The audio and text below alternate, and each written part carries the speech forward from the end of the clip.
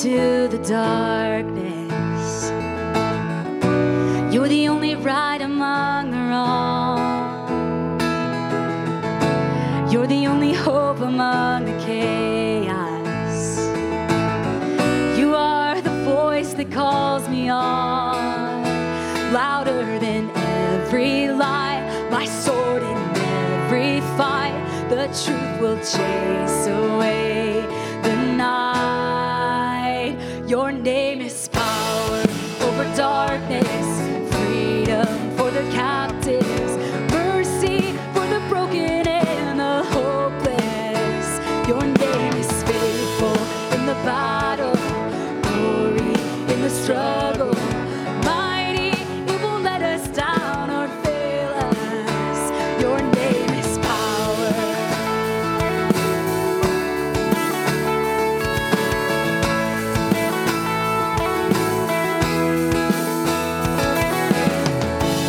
I know it is written, hope is certain.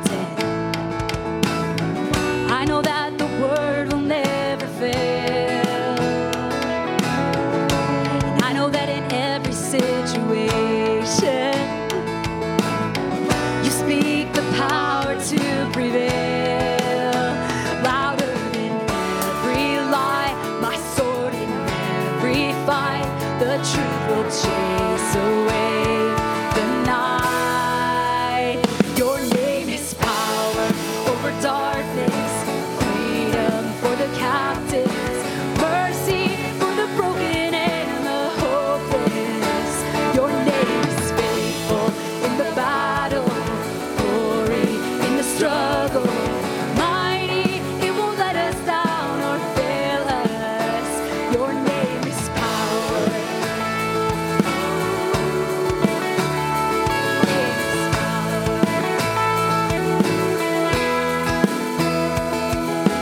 When you speak, you scatter darkness. Light arrives and heaven opens. Holy Spirit, let us hear it. When you speak, the church awakens. We believe the change is coming. Holy Spirit, let us see it. And when you speak, you scatter darkness. Light arrives and heaven opens. Holy Spirit, let us hear it. And when you speak, the church awakens. We believe the change is coming. Holy Spirit, let us see it. Your name is power over darkness, freedom for the captives, mercy for the broken and the hopeless. Your name is faithful in the battle, glory in the struggle. Mighty, it won't let us down or fail us. Sing that again. Your name is power over darkness, freedom for the captives, mercy for the broken and the hopeless. Your name is faithful in the battle, glory in the struggle. Mighty, it won't let us down or fail us. Your name is power.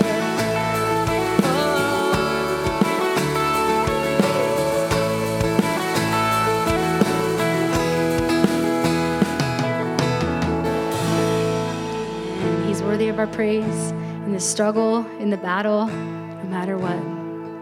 Let's worship.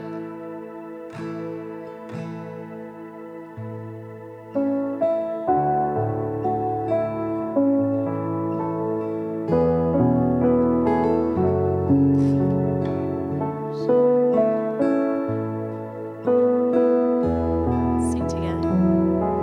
Bless the Lord, oh my soul, oh my soul. Worship His holy name. Let's sing like never before. Oh my soul, I'll worship your holy name. The sun comes up, it's a new day. It's time to sing your song again. Whatever may pass and whatever lies before me, let me be singing when the evening comes. Bless the Lord, oh my soul, oh my soul. Worship His holy name. Sing like never before. Oh my soul, I'll worship Your holy name. You're rich in love and You're slow to anger. Your name is great and Your heart is so kind. For all Your goodness, I will keep on singing. 10,000 reasons for my heart to find. Sing it out, church. Bless the Lord, oh my soul, oh my soul. Worship His holy name. Sing like never before. Oh my soul, I'll worship Your holy name. And on that day when my strength is failing, the end draws near and my time has come. Still my soul will sing Your praise unending. 10,000 years and then forevermore. Bless the Lord, oh my soul, oh my soul. Worship His holy name. Sing like never before. Oh my soul, I'll worship Your holy name. Sing that one more time. Bless the Lord, oh my soul, oh my soul. Worship His holy name. Sing like never before. Oh my soul, I'll worship Your holy name. God will worship Your holy name. God will worship Your holy name.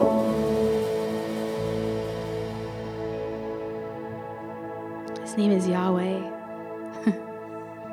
He is breath and life and everything. Faithful to us, right? We're going to sing about His faithfulness. Great is Thy faithfulness, O God, my Father. There is no shadow of turning with Thee. Thou changest not Thy compassions, they fail not. As Thou hast been, Thou forever wilt be.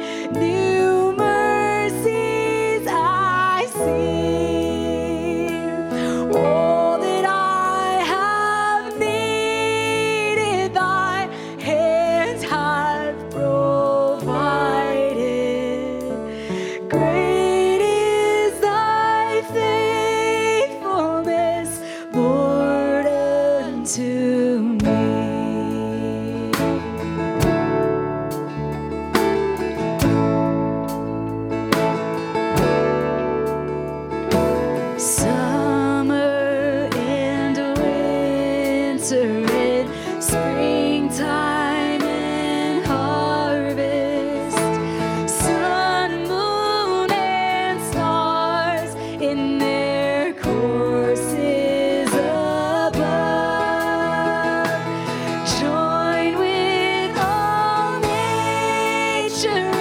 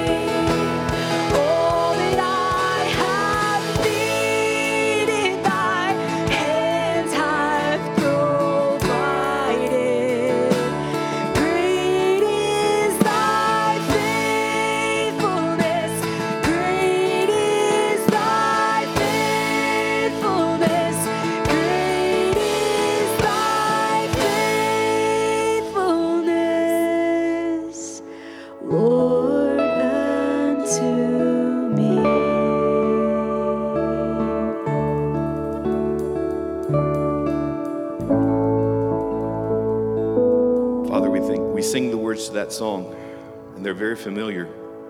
But Lord, that is our truth this morning. Great is your faithfulness to us. We've said it many times in our service this morning already, but Lord, we come in with so many different versions of this past week. And Lord, there's not a single one of them where you haven't been faithful to us, where you haven't spoken to us, where you haven't walked with us, where you haven't held us through situations, God, that we weren't sure how we were going to get through. And so, Father, we just want to praise you and thank you today for how good you are to us, for your never failing love for us. Father, thank you that we can be here this morning, that we can worship and we can sing and we can stand and we can be together. Lord, there's so many of us who cannot this morning. But Father, we pray you continue to be faithful in their lives just as you are in ours. Lord, we pray that in confidence, knowing that you will. Thank you for what we have today, Lord. Lord, thank you for Mother's Day. Thank you for every single mom that stands here today. Lord, thank you for how you've blessed our lives because of them. Father, we just ask you continue to be with us as we listen to what you have placed on Pastor Paul's heart this morning, as we listen to the words that you've placed in the people who are going to speak to us in our classes and our Sunday school rooms. Father, allow us to know that we've met with you here together as we've met together. It's in your name we thank you and praise you. Amen. You may be seated. Good morning. So Mara asked me to speak on Mother's Day. I'm Chloe, by the way. I have 3 kids and my lovely husband, Brock.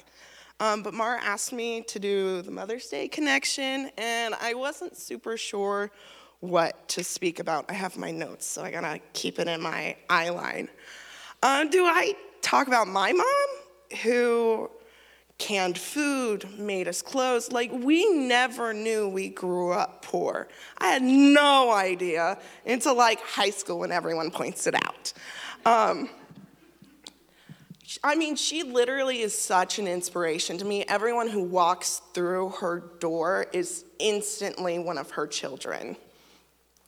Or do I talk about myself and how crazy my journey of motherhood has been, becoming a bonus mom at 19 to my boyfriend's daughter, or how I had children through medical marvel of modern science? And I was praying, and I got nothing.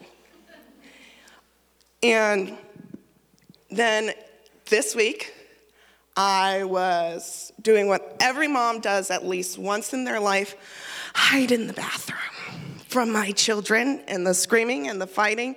And I'm sitting there, I'm like, God, I am so frustrated. I am so overwhelmed. And I am so alone, just beyond frustrated. And then I got a ping on my phone, and another ping on my phone, and another ping on my phone. My mom friends reaching out to me randomly, just, hey, are you okay? That is a God thing. And then my mom called me and was like, God put it on my heart to call you today. Are you okay? And I'm like, no, Mom. Right? And I got off the phone, and God said, see, you are not alone. When my mom was with all of her children, she was alone, constantly moving in the Methodist church.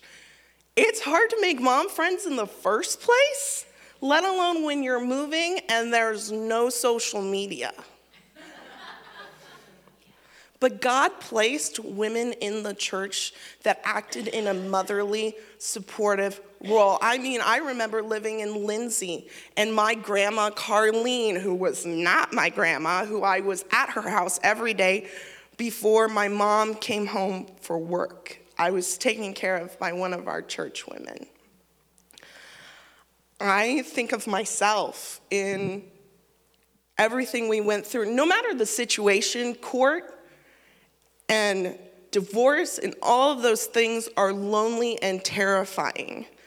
I had friends completely ghost me, which means don't talk to me ever again, solely because I was so stressed. They said I wasn't fun anymore because I'm a 19-year-old. I'm 19. I should be out having fun. But God led me to Brock and our daughter. And I was not alone because he brought new friends into my life and new support into my life that was godly, real support. Scrolling through, sorry.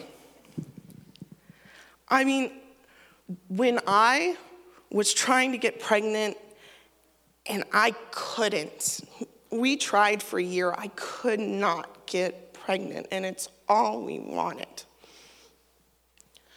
We went through fertility treatments, and God placed amazing nurses who prayed with me when I got my shots, who supported me and cheered me on. And when I finally did get pregnant, they were ecstatic. I got so many cards at my house from those nurses at the fertility clinic. God brought me to this church. Oh, there's a timer. That's helpful. God brought me to this church because this church supports our women and our children. Wholly 100%. We have a program that helps single parents, specifically single moms. Our church loves our women, and I needed that. I needed to see a church that loved their women and loved the children that they had.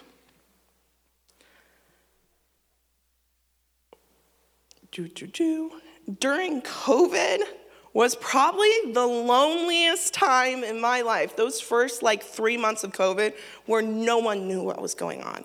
It was terrifying. I was cooped up in my house with a 7-year-old and a 3-year-old. It was very scary.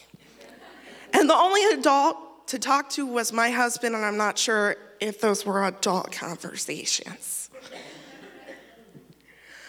But God brought one of my best friends, Dana, into my life, and we wrote a book. Over COVID, I was never alone because she was there FaceTiming. We were writing, and she's a wonderful Christian and just great. And I don't know how I would have survived it without her. God placed her in my life. I think of all of the Bible stories. All of the Bible stories. I found comfort with Sarah's and Rebecca's story of being barren, and God gave them children. God provided. I think of Mary when I think of myself being a young mother. How shameful and lonesome to be pregnant out of wedlock, but God gave her Joseph. I mean, he could have walked away. He could have ignored his dream. He didn't. I look at the story, one of my favorite stories, of Naomi and Ruth. God made sure Naomi wasn't alone because he put Ruth into her life with a big heart who listened to God and what he was calling her to do. Being a Christian, being a member of a church means that we are never alone. And today, we recognize all of our amazing mothers, and I want you to know, everyone here sees you.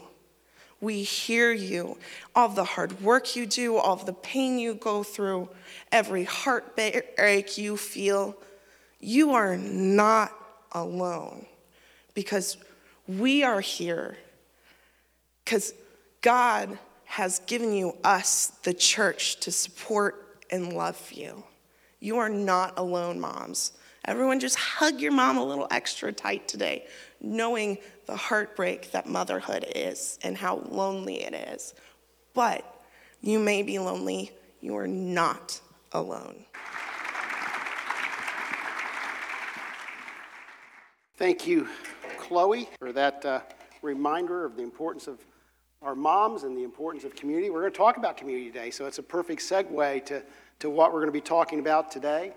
I'm going to start with the big lie. The big lie is this: my spiritual life is completely private. That what I do spiritually doesn't matter. No one else is involved in it. It's just all about me. Culturally, we are independent-minded. In our culture, in the American culture, we are very independent-minded, and there's good and bad in that. We don't want our kids to follow the crowd. We want them to make their own decisions. When we take it too far, we begin to believe we don't need other people in our life, that I can do this by myself, but we need others.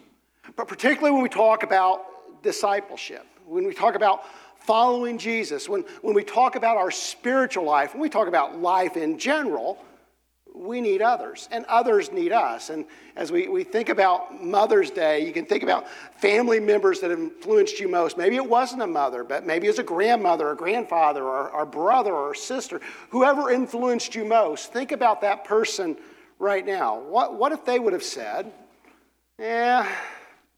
I really don't need them. I'm going to do my own thing. I think about my mom and my grandma, my grandmas. They were great influencers in my life. And when I was younger, I didn't have much to offer them. Yeah, it's true. And what if they would have said, Paul's kind of a drag. I don't really want to spend a lot of time with him. But instead, they invested in me. And so when we talk about this ideal of community, there's this part where I submit myself to community and I receive the benefits, but I also submit myself to community and others receive the benefits. See, here's the truth. My spiritual life is built and founded in community. And I wrote my spiritual life when I wrote this sermon, but the truth is, life is built and founded in community. We need other people. As you prepare for Brian to be here sometime in June, one of the things you did in looking for your next pastor is you did some surveys, and I paid a little bit of attention to the surveys, but your biggest need that I saw was this need for discipleship. Discipleship is based on relationship. Discipleship is found in community. And so to the extent that you invest in community, if discipleship is your greatest need, to the extent that you invest in community and in relationship, you will be discipled. We've used this phrase often. It's an Andy Stanley phrase. Direction, not intention, determines destination. So you can have the intention of discipleship, but discipleship is not born in our intentions. It's born in our direction. And so if we need others for discipleship, then direction for discipleship includes community, includes relationship, includes others. So before we even get into the sermon, are you part of a small group? Have you given the collectives a try? Are you part of a Sunday school class? Are you praying with others? Are your kids, your teens, your children plugged into community? Are you committed to community? As we work through this series, Coming Out of This Grave, we're dealing with letting go of dead things. And last week we talked about sin, self, and shame. And sin's a big topic. We could have spent the whole time talking about different ways we sin and disconnect from community. And it's not just about sexual immorality and murder and stealing, but sins of attitude. We listed bitterness, hatred, prejudice, dissension, division is a form of sin. It's self turned in on self, and sin isolates us. It breaks community. It breaks relationship with God, with others. It creates division in families. It creates division in churches. It creates dissension. As I was working through this series, two phrases kind of came to me at about the same time that I thought I needed to talk about. And the first was this idea of sin, shame, and self. And the other phrase was this: conviction, confession, commitment, and community. Those two phrases God just laid on my heart. And in a lot of ways, it feels like conviction, confession, commitment, and community are positive things. They are. And so when we're talking about dead things, why is God laying those things on my mind? And I began to think about that, how sin isolates. And when we sin, it breaks relationships and breaks community. But sin's not the only reason that relationships and community is broken. Sometimes isolation is done by our own choice. Self-isolation brings death. In other words, when we sin, we break relationship. But we can also withdraw from others, ignore relationships and community. Self-isolation is a dead thing. Self-isolation kills relationship. It kills community. It hinders discipleship. I've always thought that in our denomination, that we've taken the theology of a community-based discipler, John Wesley. John Wesley was all about community, and we've superimposed upon that an evangelistic perspective, and we've focused on these crisis moments when John Wesley was deeply concerned, not with just crisis moments, but community. That his method of discipleship heavily leaned in to community. Can we go back to the beginning? In Genesis 1, God creates. It's a beautiful creation poem. And then it ends with humankind being created. Then in chapter 2, you're giving more details, and you have this perfect creation, and you have Adam. And then God says, this perfect creation is not good. It's not good for man to be alone. And all the ladies in the congregation need to say amen to that, right? It's not good for man to be alone. And we're not just talking about man being alone. It's loneliness. That there's something inherent in community that brings perfection to perfection. It finishes what God was trying to do. We were created. You were created for community. We were created in the image of God. And the Bible tells us we were created in the image of God. And I can't explain it fully, but God is one and yet he's three. That God in his oneness exists in community. That somehow God has this community built within him. We're told that God is love, and love is a relational word. And so God's nature is best reflected in relationships. And so God has existed eternally in the community of Trinity, expressing love because love is his nature. And we were created in the image of this God with the need for community, with the need to express love, which can only happen in relationship and in community. We were created to love. Look at your neighbor and tell him, you were created to love. Tell him right now, you were made to love. Sounds like an Elvis song, doesn't it? And then sin enters the picture. So they were created in this perfect image of God with community in mind, and sin enters the picture. And the first reaction is what? Shame and hiding and accusation. It begins with hiding from God. It begins with accusing one another, division between Adam and Eve. And there's a breakdown in relationship, the rise of self, and the death of community. And so Jesus comes. And Jesus comes to restore relationship between God and me, between God and you, and between human and human. That the intention of God was not just to restore relationship between us and him, but to restore relationships here in our community as well. And so last week we talked about sin, shame, and self, and this week we'll talk about conviction, confession, commitment, and community. Let's talk about conviction first.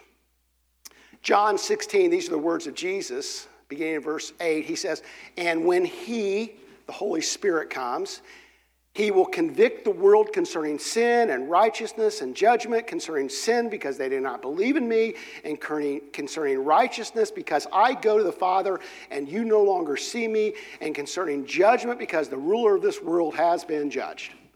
So Jesus is saying the Holy Spirit's going to come, and it's to your best interest. The Holy Spirit's going to come, and he is going to convict.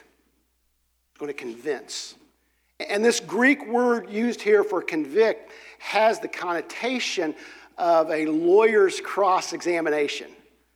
And so I've always, it's always been fascinating. Lawyers growing up, I was always fascinated, this cross-examining of witnesses. Anybody remember Perry Mason? Perry Mason would always get the person to admit on the stand that they were guilty. He never represented anybody guilty. I've never had that privilege. A lot of my clients were as guilty as sin.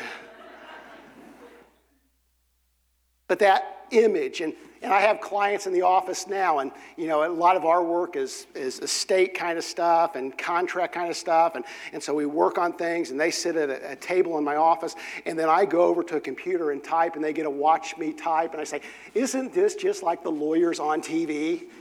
They should make a TV show, people coming into a lawyer's office and But then this week we had some depositions in the office, and that's my experience as litigation, and we're doing depositions in the office, and we're cross-examining witnesses, and I'm like, woohoo! There's lawyers that don't like that stuff. They don't like to argue. I do. Pray for me. But that's the image. It's the Spirit asking you questions, not to make you feel bad, but to find your way. To point out those areas in your life and just to continue this dialogue until you can begin to see that God has something more in mind for you. See, conviction at its core is relational. It's about a conversation between you and the Holy Spirit. In the passage, there's three things that the conviction, the conversation, the convincings deal with. Sin or unbelief. So he's going to show you those areas in your life where you're not living consistent to what you say you believe. You say that you believe the Bible's important, but you've not picked it up for 2 weeks. And the Holy Spirit will talk to you about stuff like you say church is important, but you make every excuse not to be here. You know, the Spirit will point those things out. He'll show us, convict us to righteousness or the right way of living, or Jesus is the way, that the Spirit can show us how Jesus lived and say, is your life matching up to the way that Jesus lived? Are you living right-wise towards God, right-wise towards others? As to judgment, it matters how we live. And the Holy Spirit gives us, through these conversations, this understanding that the way I live matters. That there's something at the end of this life, and it's just not, how can I enjoy life now, and what can I get away with? But the Holy Spirit gives me this understanding that there's something at the end of all of this. So where should conviction lead? Not just to shame, not just to guilt, not just me by myself, but conviction is meant to lead us back into community. When we sin, when we fail, when we fall, when we miss the mark, conviction leads us to confession, to community. James 5:16, therefore confess your sins to one another and pray for one another so that you may be healed. The effective prayer of a righteous man can accomplish much. You know, it's kind of interesting here. James is writing to believers, not unbelievers. He's writing to church. And he's saying, you know, when this reality of sin invades your body, the direction is not apart, but together, to this place of community and confession. And confession leads us to this point of vulnerability, to this point of deeper community. If sin destroys community, confession is a means of restoring community. You know, as we think about this, and you know, this ideal of confession, of being drawn back in a vulnerable manner to the community, is so important in the Scripture. And there's so many passages that we can go to and talk about the importance of community. But I think Hebrews 10:19 through 25 says it best. Therefore, brethren and sistren, that's not in there, but since we have confidence to enter the holy place by the blood of Jesus, by a new and living way which he inaugurated for us through the veil, that is his flesh, and since we have a great priest over the house of God, let us draw near with a sincere heart and full assurance of faith, having our hearts sprinkled clean from an evil conscience and our bodies washed with pure water. Let us hold fast the confession of our hope without wavering, for he who promised is faithful. And let us consider how to stimulate one another to love and good deeds, not forsaking our own assembling together, as is the habit of some, but encouraging one another, and all the more as you see the day drawing near. So the Hebrew writer, the Hebrew preacher, begins with hope. He says, you are people of hope. We have hope because of Jesus. Because of what Jesus has done, he has restored this relationship with God, that we can have intimacy, that there's not a veil separating us from God anymore, but we can have full access to God, confidently approach the throne with clean hearts. And these things lead us into something more. He says we need to stimulate one another to love and good deeds. And the literal translation is spur one another on. It's the ideal of, this is a terrible image, but it's the truth. It's the ideal of provoking one another, all right? You know, poking somebody in the side and saying, hey. That's kind of the image that the Hebrew preacher uses. Hey, why don't you provoke each other until you do something good, right? If we can provoke others, then it invites us to be people who can be provoked. There's this level of vulnerability. So some of you are good provokers, but not very good at being provoked, right? But the invitation is both ways, that this ideal, that there's this level of vulnerability, and confession leads to this, where others can kind of nudge me in the side when I'm not moving in the right way, and I accept it, and I'm willing to do the same for others. Community. In the end, not forsaking our own assembling. We need each other. And yet oftentimes, perhaps you have, we isolate from one another. So how do we isolate? Well, one way is this. It's a little bit, you don't leave relationship, but we fail to leave comfort zones. So it's the same friends. It's the same group. You never open yourself up to others. When was the last time you allowed someone new into your inner circle? When was the last time that someone was invited to fully share community with you that you really didn't know? See, one of the amazing things about a church can turn into a clique very easily because we have these deep, significant relationships, and God bless those deep, significant relationships. But the church exists here as the body of Christ so that people that don't have those relationships can find a place here, and they can plug in and fit in and be loved as if they were always here. See, that's the beauty of the church. Maybe you need a fresh perspective. Maybe they need your perspective. I've talked about this in the past, but there's natural relationships.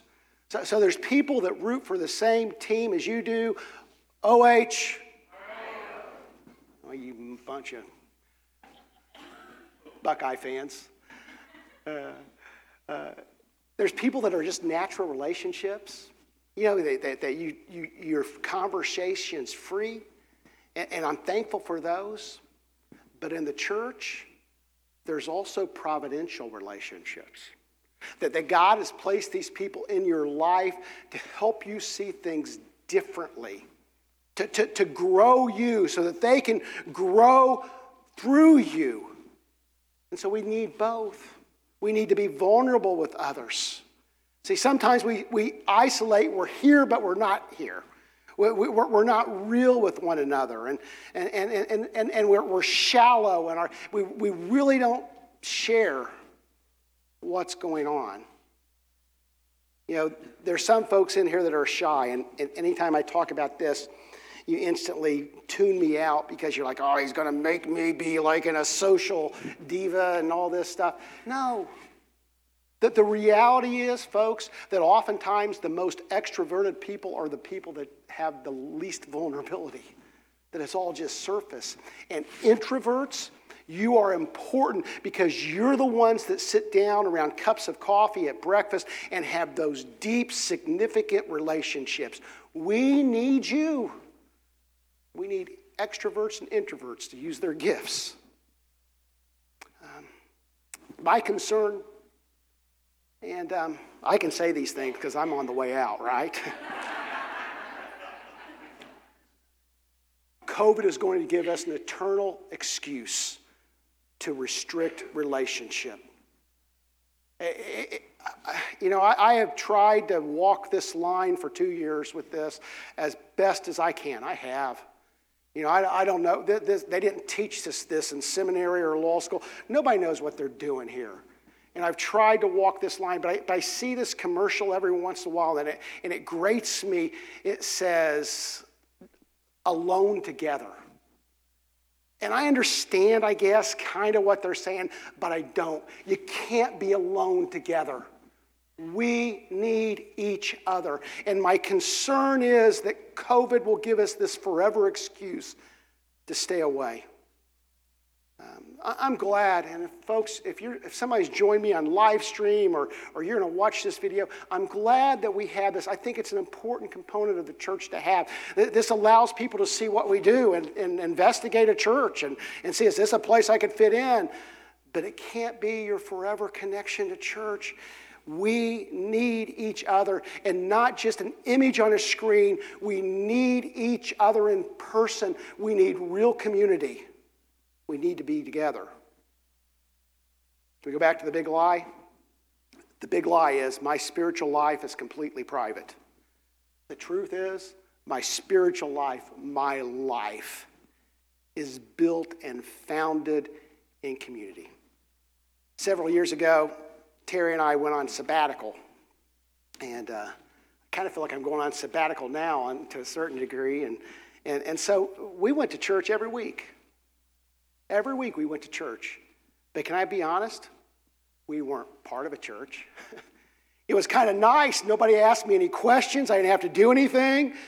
I just could go and sit, and when services were over, I didn't have to lock up anything or do anything. I didn't have to check bathrooms. Nobody told me when toilets weren't running or anything. I just laughed. But I wasn't part of a church.